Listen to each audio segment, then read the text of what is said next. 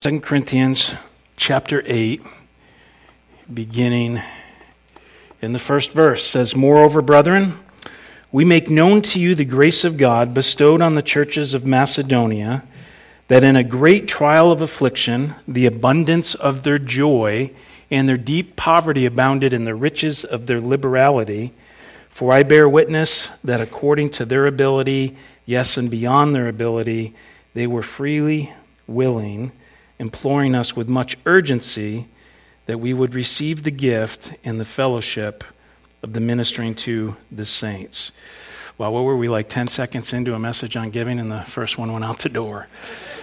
Can you guys, I want to pray, but can you pull out your phones and put them on vibrate or off or whatever, and pray for me and with me through the service today? I'll just tell you, honestly, I like to script things out for a couple of reasons. One, so I'll say all the things that I think the Lord has given me to say. And secondly, and probably most important, that I won't say all the things that I want to say or that come out. And didn't do all that today. So if I pray for organized chaos, that means chaos is going on up here and in here, and I want the Lord to organize it and just have what He wants come out. So let's pray. Father, Lord, we thank you so much for you making a part of this body, Lord, and if it's a long time or a first time, Lord, you brought us here today, so we trust that you've got some stuff for us individually, you've got some stuff for us collectively as a church, and Lord, really in these things, you reveal your heart to us, a heart of gratitude, a heart of grace. Hey, Lord, help us to get that this morning. We pray these things in Jesus' name. Amen. So starting out, just reading those first 4 verses, you can see that there's a transition in this book from where we've been. The first 7 chapters are basically an expression of Paul's joy and gratitude for the church in Corinth. And he switches here to the topic of charitable giving. And that theme really carries through chapters 8 and 9. So if you're a pastor like me that usually teaches through the Word verse by verse and chapter by chapter and page by page, this is like a dream come true, right? Because those of you that have been with us for a while, the last time we taught on this passage was probably 5 or 6 years ago. So we don't have the opportunity to preach on the things that we want to hammer away or all of that.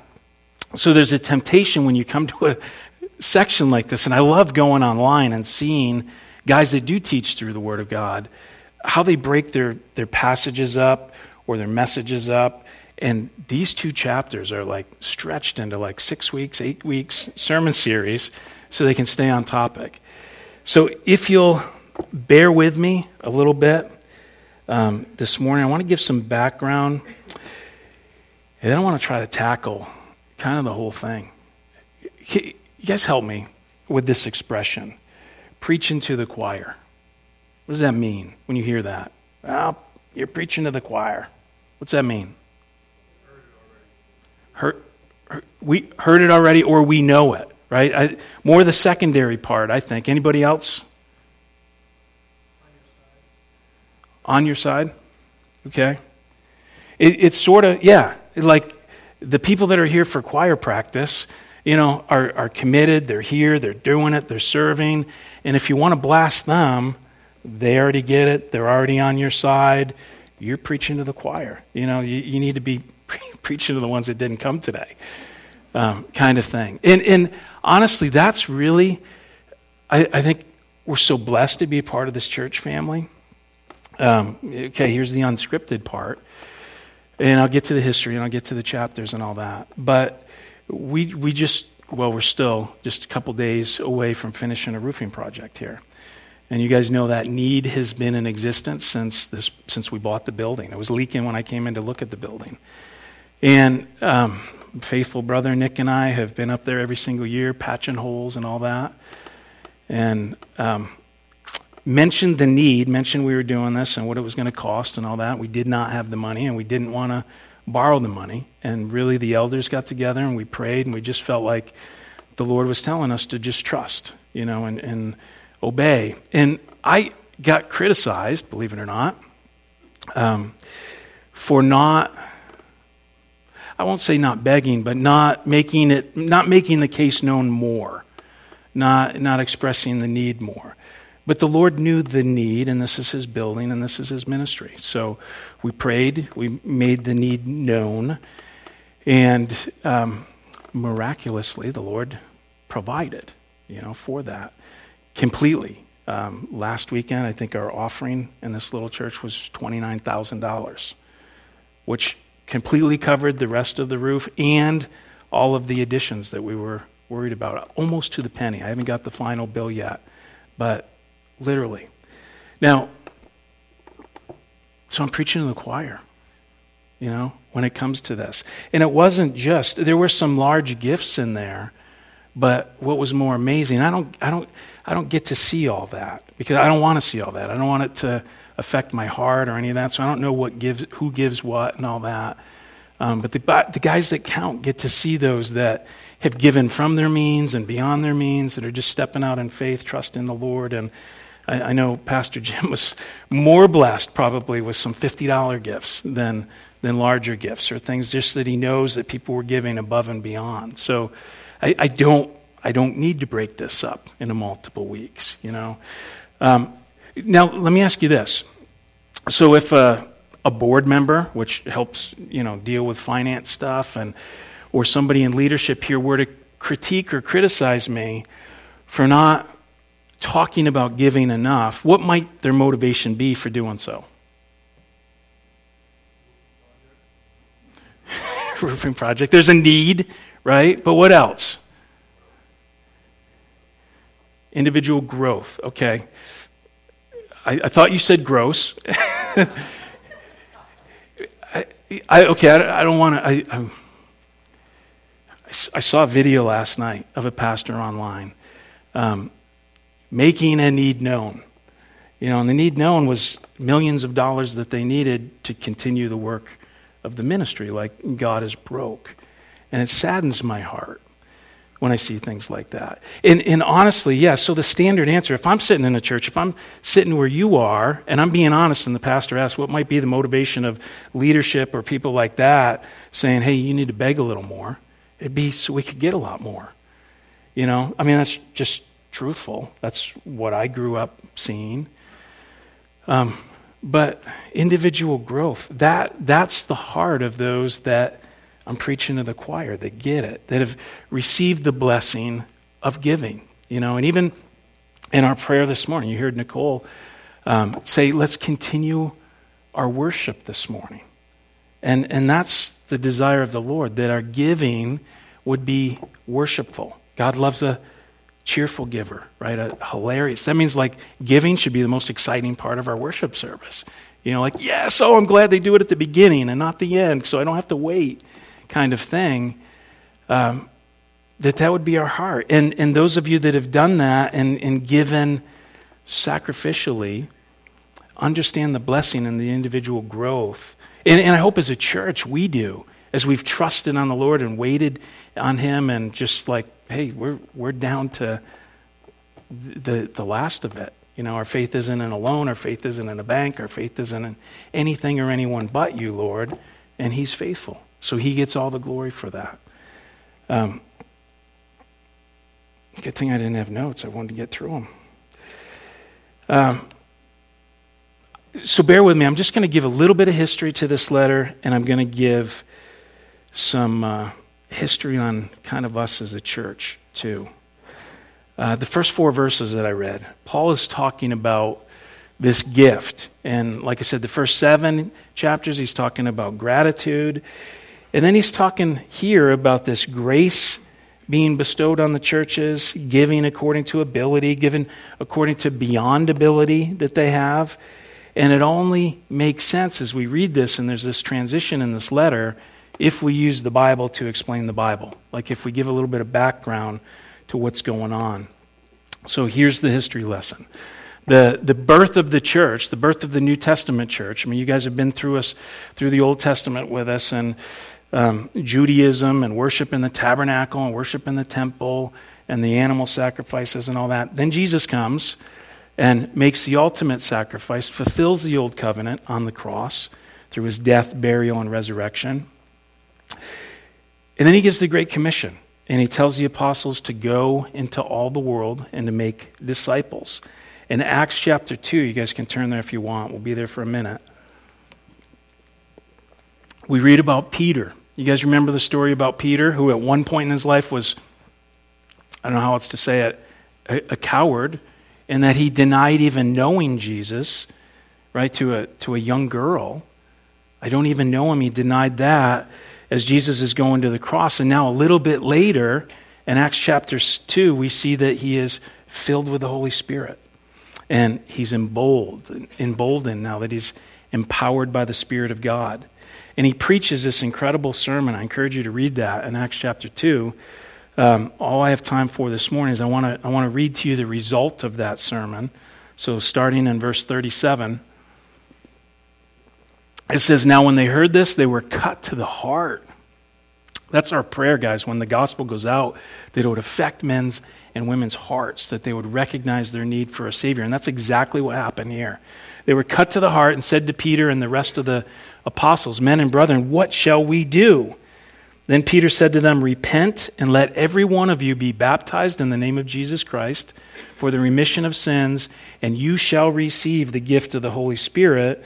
For the promise is to you and to your children and to all who are afar off, as many as the Lord our God will call." And with many other words, he testified and exhorted them, saying, "Be saved from this perverse generation." Verse 41. Then those who gladly received his word were baptized, and that day about, how many? 3,000 souls were added to them. Talk about a church growth plan. 3,000 souls were added to the church, and that was really the birth of the New Testament church. It goes on in verse 42, which actually that single verse was our very first Bible study as a church, Acts 2:42.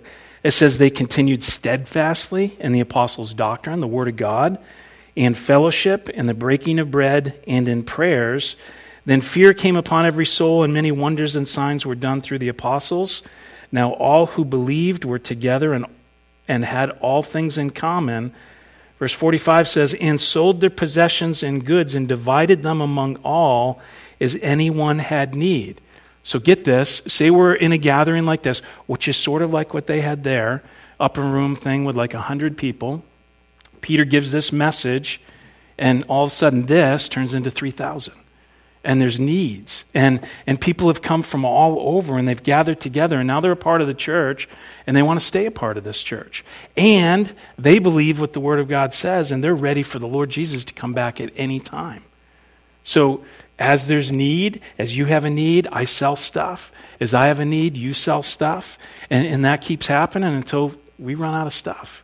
You know, and there's accumulated need then. It goes on in verse 46, it says, "So continuing daily with one accord in the temple, and breaking bread from house to house, they ate their food with gladness and simplicity of heart, praising God and having favor with all the people. And the Lord added to the church daily those who were being saved." So you got 100, you got 3,000, and then every single day as they're meeting and they're doing the things that the Lord has instructed them to do, they're in the Word of God, they're breaking bread or sharing communion, they're praying together, they're having fellowship, they're in growth groups and stuff, you know. And the Lord is blessing that. And every day, numbers are being added to the church as they follow the instructions of the Lord, and they go out the Great Commission, and they tell other people about Jesus, and they tell other people about their life now that they know Jesus and how that's changed. So the church is growing in size, but also in poverty, right? There's also financial need. And then to make matters worse, remember, Judaism was the religion. And now all these people have become Christians, and they're following Jesus. So population grows, poverty grows, and along with that, persecution grows. Okay, so the church gets more and more persecuted by, in particular, if you look in Acts 7, this should be up on our board, I think. Acts 7, starting in verse 54. You might have to back up. There you go. When they heard these things, they were cut to the heart and gnashed at him with their teeth. Okay, so I've jumped way ahead. This part of the book of Acts is talking about Stephen, our very first deacon. Okay, and Stephen gives a message. And when they heard the things that Stephen says, it says the word of God cut their heart, pierced their heart, and they gnashed at him with their teeth. But he, being full of the Holy Spirit, gazed into heaven. Let me try to do it, Ken. Well, bring me back to verse 55 if you can. Full of the Holy Spirit, gazed into heaven and saw the glory of God and Jesus standing at the right hand of God, and said, "Look, I see the heavens open and the Son of Man standing at the right hand of God." Then they cried out with a loud voice, stopped their ears, and ran at him with one accord, and they cast him out of the city. All right, is it not changing when I do it? All right, right there, stay there. And they cast him out of the city and stoned him. That was the response this crowd had. And the witnesses laid down their clothes at the feet of a young man named Saul. Who wrote the letter that we're supposed to be in today? Paul. Saul of Tarsus, who became Paul the Apostle, right, when he got saved. So they laid Stephen's clothes down at the feet of Paul. This church that is growing and all that, loving the Lord and loving each other, is enduring this incredible persecution, and some of it is coming at the hands of Paul, or Saul of Tarsus at this time. Verse 59 says, "And they stoned Stephen as he was calling on God, saying, 'Lord Jesus, receive my spirit.' Then he knelt down and cried out with a loud voice, 'Lord, do not charge them with this sin.' And when he had said this, he fell asleep." He died. Okay? Chapter 8 in Acts, verse 1 says, "Now Saul was consenting to his death." He was all for it. "At that time a great persecution arose against the church which was at Jerusalem, and they were all scattered throughout the regions of Judea and Samaria, except the apostles. And devout men carried Stephen to his burial and made great lamentation over him. As for Saul, he made havoc of the church, entering every house and dragging off men and women, committing them to prison. Therefore those who were scattered went everywhere preaching the word." So they were scattered. So even the support they were receiving from one another, helping one another out, selling stuff, that diminished. And you guys know that the division between the Jews and the Gentiles continued on. So Apostle Paul now, years later, says this would be an incredible blessing if these Gentile churches from all over the region, in Macedonia, northern region of Greece, and Achaia, the southern region where the church in Corinth was, if they would gather together and take a collection for this church in Jerusalem, that would heal some of this division too, and it would provide for the needs of our brothers and sisters. So, principles of giving, okay, and it'll make sense of these two chapters. Old Testament, we have the tithe, right? What does tithe mean? You guys know what tithe means? Tenth. Okay, so in simple terms, if you've got 10 zucchinis, we're getting to that time of year, you give one to the Lord, right? You've got 100 blueberries, you give 10 to the Lord. You know, the tithe was a tenth. And that originated quickly. You had to have 10 Jewish men in order to form a what? Synagogue, right? In order to have a house of gathering. So if 10 men, if 10 families gave a tenth of what they had, then that provided for the priest, and then the tithe from the priest would provide for like the showbread and different things like that. So that's sort of where the tenth came from, the idea of that and giving. Now, there aren't a lot of things in the scripture that we're told to test God on, right? And this is where Pastor Jim talked about individual growth in faith. There is a passage in the book of Malachi, in chapter 3, that says, "Will a man rob God? Yet you have robbed me. But you say, in what way have we robbed you? In tithes and offerings. You are cursed with a curse, for you have robbed me, even this whole nation.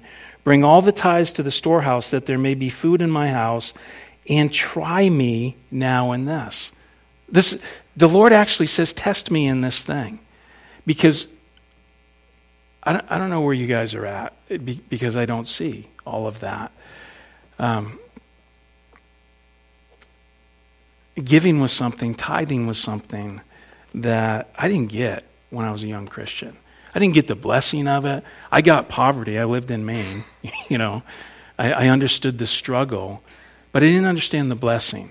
Like when we read today about giving out of what we have and giving out of what we don't have, I gave out of what was left over, And by compulsion, when a plate got passed and the guy next to me was putting something on it, and I don't know what the churches you grew up in were like, but the church I grew up in had this big flat offering plate so you could see what everybody was sticking in there. We as a church, when we started as a church, just had that box in the back. It's like it's part of worship between you and the Lord. Stick it in the box if the Lord leads you to. And that was it. And we didn't take an offering. And honestly, it was the last time we were teaching through Corinthians where he talks about on the first day of the week when you gather, to do it as an act of worship. That we said, we're not being obedient to this. And honestly, I was probably prideful about, hey, we don't take an offering. We just have a box in the back at Agape, a love box, and the Lord takes care of everything. And we started participating together as an act of worship. That's why you heard Nicole pray, we're going to continue our act of worship, and we're going to receive the giving, not take. We don't take anything, but we receive these gifts of worship.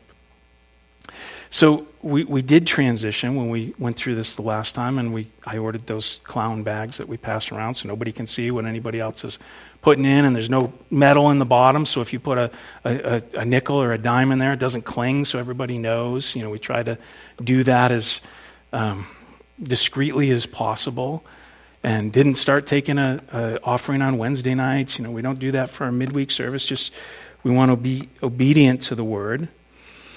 But this is a thing that the Lord says, test me in, says the Lord of hosts, if I will not open for you the windows of heaven and pour out for you such blessing that there will not be room enough to receive it, and I will rebuke the devourer for your sakes, so that he will not destroy the fruit of your ground, nor shall the vine fail to bear fruit for you in the field, says the Lord of hosts. So the passage I mentioned about on the first day of the week, we read that in 1 Corinthians 16, verse 2. It says, on the first day of the week, let each one of you lay aside something, storing up as he may prosper, that there be no collections when I come. And that was Paul's instruction to these churches back in 1 Corinthians. This offering, this idea of taking this offering for the Jerusalem church had actually been brought up a year ahead of time. And Paul said, I want you to pray about this. And I want the Lord to lead you at home, so when I come, there's no weirdness, there's no compulsion, there's no guilt, there's no manipulation. The pastor's here now, or the founding pastor, or Paul's here, so everyone's given, right? Paul didn't want any of that. But when we gather, it's an act of worship to be able to do it, he says. And then another verse I mentioned, and we'll get to, maybe. Chapter 9, verse 7 says, so let each one give as he purposes in his heart, not grudgingly or out of necessity, for God loves a cheerful giver.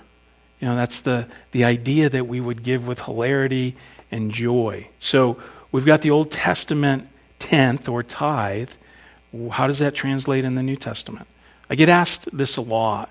Like I said, I'm preaching to the choir, but for the benefit of those that haven't had teaching on this, I encourage you to read that passage in 1 Corinthians chapter 16, verses 1 through 4 actually covers it. Talks about that our gifts should be proportional, our gifts should be regular, our gifts should be generous. All those things are in there as the Lord lays on our heart. The New Testament, I'll be straightforward with you, the New Testament doesn't command a tithe. from the people in the church.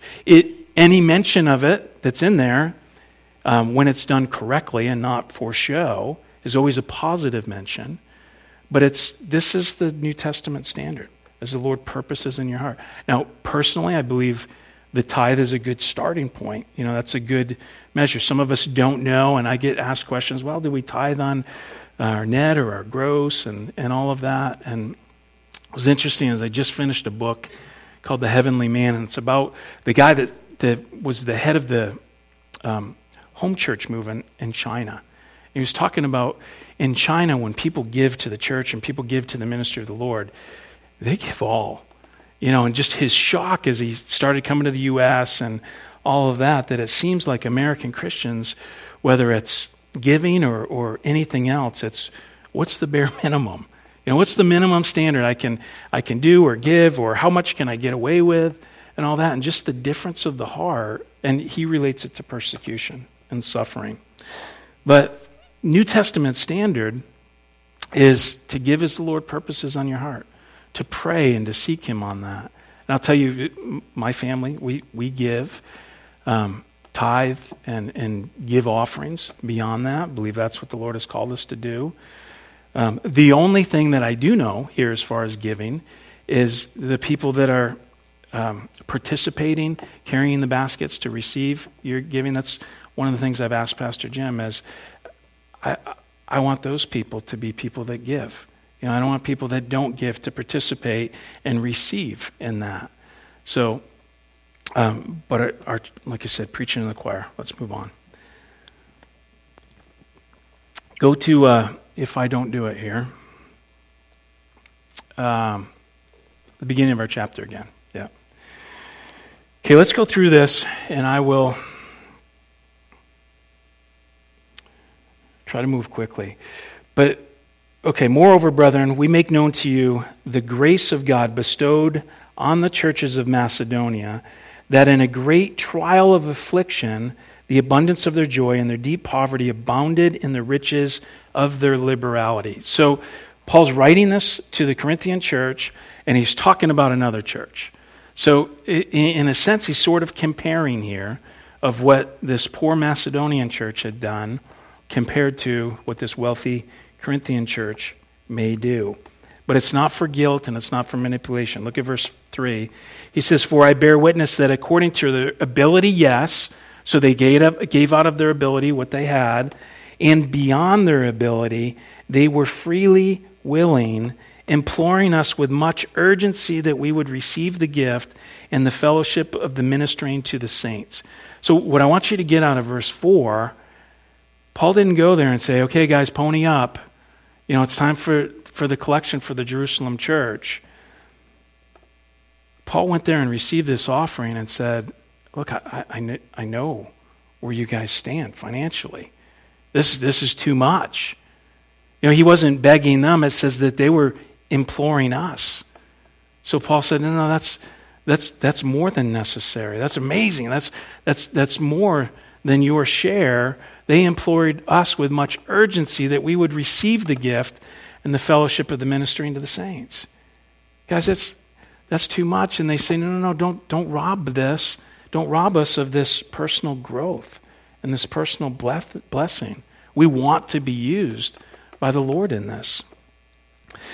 And not only as we had hoped, verse 5, but they first gave themselves to the Lord and then to us by the will of God. And I'll tell you, that's the key to giving. Jesus said, I think it's in Matthew chapter 6, where your treasure is, there your heart is also. That's true, guys. I don't know if I've heard that. Examine your checkbook. That's what you love, but that applies to more than our giving. I know there's a lot of people that say, well, I can't afford to give right now. And if I were to sit down and look at their budget, and I don't do that, there are churches that do. Turn in your tax returns so we know how much you should be giving. But what we give our money to indicates where our hearts are. What comes first? Who comes first? And applies to more than just our money. We'll see here, Paul talks about, hey, you guys said you were going to do this thing, and I don't want you to be embarrassed about not doing this thing. But how we give of our finances, of our time, of our service, shows where our heart is. So Paul actually says they gave themselves to the Lord and then to us by the will of God. So we urge Titus, verse 6, that as he had begun, so he would also complete this grace in you as well. But as you abound in everything, in faith and speech and knowledge and all diligence, and in your love for us, see that you abound in this grace also. Now, some people say Paul's being sarcastic, praising the Corinthian church in this way. You guys are awesome in all these things, so make sure you're awesome in this also. Or you say you are, so do so in this. But I think Paul says what he means through this. And he's seen growth in this church. And he's seen blessing in this church. And complete this grace in you at all. Verse 7, verse 8. I speak not by commandment, but I am testing the sincerity of your love by the diligence of others.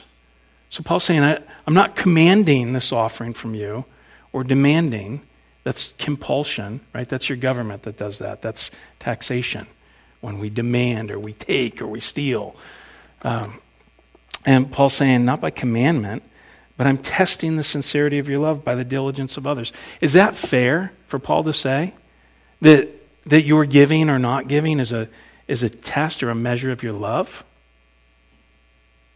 Maybe we should save that for growth group. But just ask yourself that. Is that a fair assessment by Paul? To say, I speak not by commandment, but I am testing the sincerity of your love by the diligence of others. Can our giving actually be a reflection of our love? And think beyond money, but our service. Can that be a reflection of our love?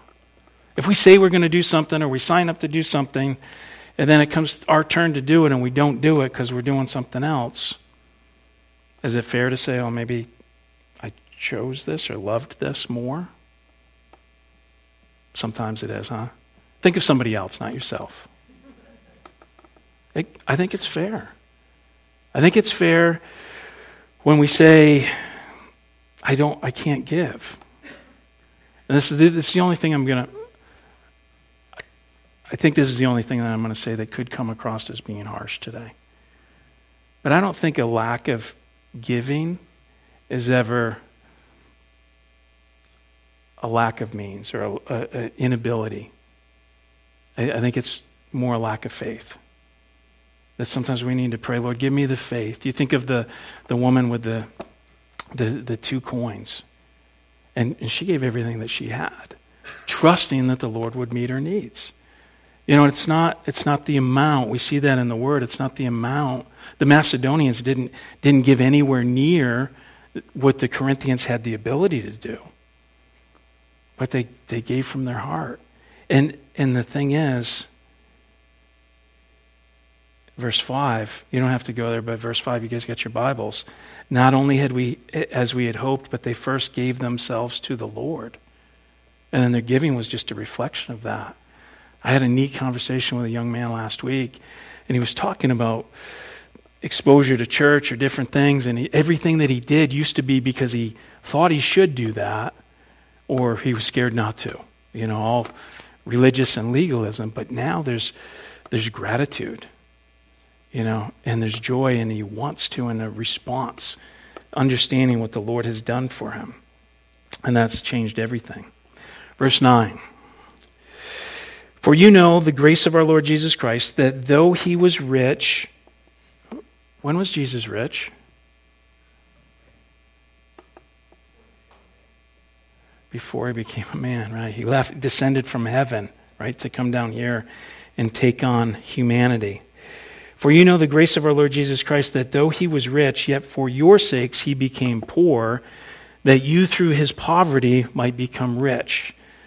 And in this I give advice. It is to your advantage not only to be doing what you began and were desiring to do a year ago. This is Paul hinting back to, hey guys, you said you wanted to be generous. You said you wanted to participate in this offering a year ago. But now, verse 11, you must also complete the doing of it.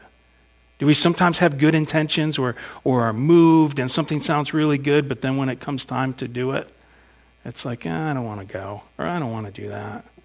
Paul's saying, you guys got the talking part done a year ago. Now it's time to do it. That there was a readiness to desire it, so there also may be a completion out of what you have. Verse 12, for if there is first a willing mind, it is accepted according to what one has and not according to what one doesn't have. Verse 13, for I do not mean that others should be eased and you burdened, but by an equality. So he's saying, I'm not saying we're going to take from you guys and you be burdened and take on this debt so these other guys can have an abundance. Also may supply your lack, that there may be an equality. This isn't socialism, but he's saying these guys have a need right now. You might have a need later. As it is written, verse 15, he who gathered much had nothing left over, and he who gathered little had no lack. But thanks be to God who puts the same earnest care for you into the heart of Titus. Verse 17, for he not only accepted the exhortation, but being more diligent, he went to you of his own accord. And we have sent with him the brother whose praise is in the gospel throughout the churches. Anybody know who he's talking about there? It's a trick question. I don't know who he's talking about there. There's all kinds of speculation on who it is, but the scriptures don't tell us. But you remember when Paul was first talking about this offering, he was saying, hey, we want to be above board. We want everything wide open. So if your church is giving, send somebody with it. So there's a witness. So it was one of those guys that the church has agreed should be there for oversight and accountability. Verse 19, it says, and not only that, but who was also chosen by the churches to travel with us with this gift, which is administered by us to the glory of the Lord himself, and to show you a ready mind, avoiding this, that anyone should blame us in this lavish gift, which is administered by us. Verse 21, providing honorable things, not only in the sight of the Lord, but also in the sight of men. And we have sent with them our brother, whom we have often proved diligent in many things, but now much more diligent because of the great confidence we have in you. If anyone inquires about Titus, he's my partner and fellow worker concerning you. Or if our brethren are inquired about you, they are messengers of the churches, the glory of Christ. So he's saying Titus isn't just some guy showing up saying, hey, Paul sent me, let me have it, I'm going to take this. But he's vouching for him. Therefore show to them, verse 24, and before the churches, the proof of your love and our boasting on your behalf. Paul's saying, I've been bragging about you guys. And Titus is one of them that I've been talking about, your generosity and what you said you were going to do. So he's coming. And then we get to chapter 9, and when we get to chapter 9, there are some additional principles of giving that we find in chapter 9. And it's a short chapter. We'll go through it really quick. Promise. At the end of that chapter, from I think verse 12 on, there's some principles there. And I'll kind of give them to you, and then you'll see them in the scripture. And if you're in a growth group, I actually printed them out on your homework. So if you don't get them down, you'll have them there. You'll find more abundance in giving than keeping. Right? It's better to give than it is to receive, because giving bears its own harvest in season. That there will be blessing. It's not always financial, 100-fold back, but sometimes there's spiritual blessing, and there's other blessings along with that. God loves it when his people give freely and cheerfully, but he disdains begrudging gifts. Right? So if you come to church and you got $20 in your pocket and you say, well, I was going to get a pizza. Pastor's looking at me. I better throw it in. Don't, God doesn't want that. I actually heard a story. I don't know if it's true or not, so I shouldn't repeat it, but I will. About Billy Graham. And Billy Graham's sitting in a church service, and the offering plate comes, and Billy reaches in his pocket, and he goes to put a bill in that he thought was a $20 bill. And as he looks and it's leaving his hand, or he sees it as he's dropping it in, it's $100 that he had for something else. It's Billy Graham. You can't dig in there and make change, or oops, I didn't mean to do that. But so he let it go. He gets out to the car and he tells his wife, Ruth, he's like, I didn't really mean to do that.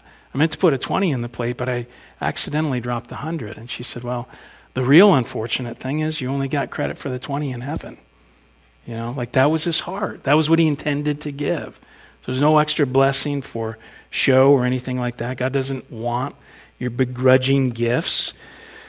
Number 3, there are no needs that you have which God cannot completely supply. Giving blesses others, but also stretches our faith to a greater trust in God. That personal growth, that, Lord, I trust you for this. And I hope that's what you guys have seen as a church here, as different needs have come up. Number 4, one of the qualities of godliness is the value of helping others over hoarding possessions for ourselves. God has not blessed you financially or given you a job that pays more than your neighbors so that you can accumulate stuff or that you can have fancy stuff. He's put you in that position to be used for the Lord, for the kingdom, to help others. So, chapter 9, verse 1. Now concerning the ministering to the saints, it is superfluous for me, unnecessary, is what Paul's saying, for me to write to you, for I know your willingness. I'm sure I don't even have to do this, church. I know your willingness, about which I boast of you, to the Macedonians, that Achaia was ready a year ago, and your zeal has stirred up the majority. Yet I have sent the brethren, lest your boasting of you should be in vain, in this respect, that as I said, you may be ready, lest some of the Macedonians come to me and find you unprepared. We, not to mention you, should be ashamed of this confident boasting. So Paul's saying, guys, you said a year ago you were going to do this. And I'm sending these guys to come and do the collections so that when the Macedonians come, it's not, oh yeah, well, let's see what we can scrape together, and give out of what's left over. But that you guys committed to doing this, you prayed about this, and Paul doesn't want to be ashamed. Doesn't want them to feel ashamed. Doesn't want an offering to be out of compulsion or manipulation. Verse 5, he says, therefore, I thought it necessary to exhort the brethren to go to you ahead of time and prepare your generous gift beforehand, which you had previously promised, that it may be ready as a matter of generosity and not of grudging obligation. The idea of, oh, that's right, let's see what we can gather. But this I say, he who sows sparingly will also reap sparingly, and he who sows bountifully will also reap bountifully. So, here's that verse again, let each one give as he purposes in his heart, not grudgingly or of necessity, for God loves a cheerful giver. And God is able to make all grace abound to you, that you, always having all sufficiency in all things, may have an abundance for every good work. Verse 9, as it is written, he has dispersed abroad, he has given to the poor, his righteousness endures forever. Now may he who supplies seed to the sower and bread for food supply and multiply the seed you have sown and increase the fruits of your righteousness. So Paul's talking about as we give, say you've got an ear of corn, I know farmers plant huge quantities of seed, but if you've got an ear of corn and that's the seed that you have to plant, if you want to peel off 10 kernels of corn and put that in the ground, you're going to get a return on that. You get one thing brings a stalk, and on that stalk has multiple ears, but are you going to give grudgingly, and get 10 stalks back? Or are you going to give all that you have and get a bigger return? The thing I don't like about preaching about giving is our minds all go to money. So the Old Testament tithe was what? 10th. How much of you does the Lord want? All. If the Lord has all of you, all of this other stuff is going to work out. The cheerfulness in giving, the amount, all that. Lord, everything I have is yours. So there's a need over here. If you can use me there, Lord, use me. Where are we? Verse 11, please. while you are enriched in everything for all liberality, which causes thanksgiving through us to God. For the administration of this service not only supplies the needs of the saints, but also is abounding through many thanksgivings to God. That means just like so many things. I know the roof is like current, but there's been needs in families here that you guys, the Lord has used to meet those needs. And when they do, they are rejoicing and thanking God and glorifying God for that, but also thanking the Lord for you. Lord, I don't know who gave that or who provided for this, but would you bless them? So grateful for them. That's what he's talking about. The administration of the service not only supplies the needs of the saints, but is also abounding through many thanksgivings to God. While through the proof of this ministry, they glorify God for the obedience of your confession to the gospel of Christ and for your liberal sharing with them and all men. And by their prayer for you, who long for you because of the exceeding grace of God in you. Thanks be to God for his indescribable gift. Amen. Whew. Wow. 2 chapters. We haven't done that in a long time. This is why. Anyways, let's pray. Father, we thank you, Lord, for your word. Like you said, Lord, I believe in this church. We've been blessed. I preach into the choir, but Lord, we're faithful to read what the word says. And Lord, if there's any here that are struggling with this, I pray, Lord, that they'll ask, they'll seek you on what they should do, how you'd have them use this. And Lord, if anyone's been challenged by the idea of lack of faith or challenged personally in where their treasure is, Lord, I pray that you'd speak to them clearly on those things. And Lord, we're grateful that you've made us a part of a giving body that is blessed by one another and blesses you, Lord, and is a testimony to this community. Lord, we don't have to beg. We don't worship a bankrupt God. So thank you for your provision, Lord, and for your word. We pray in Jesus' name. Amen.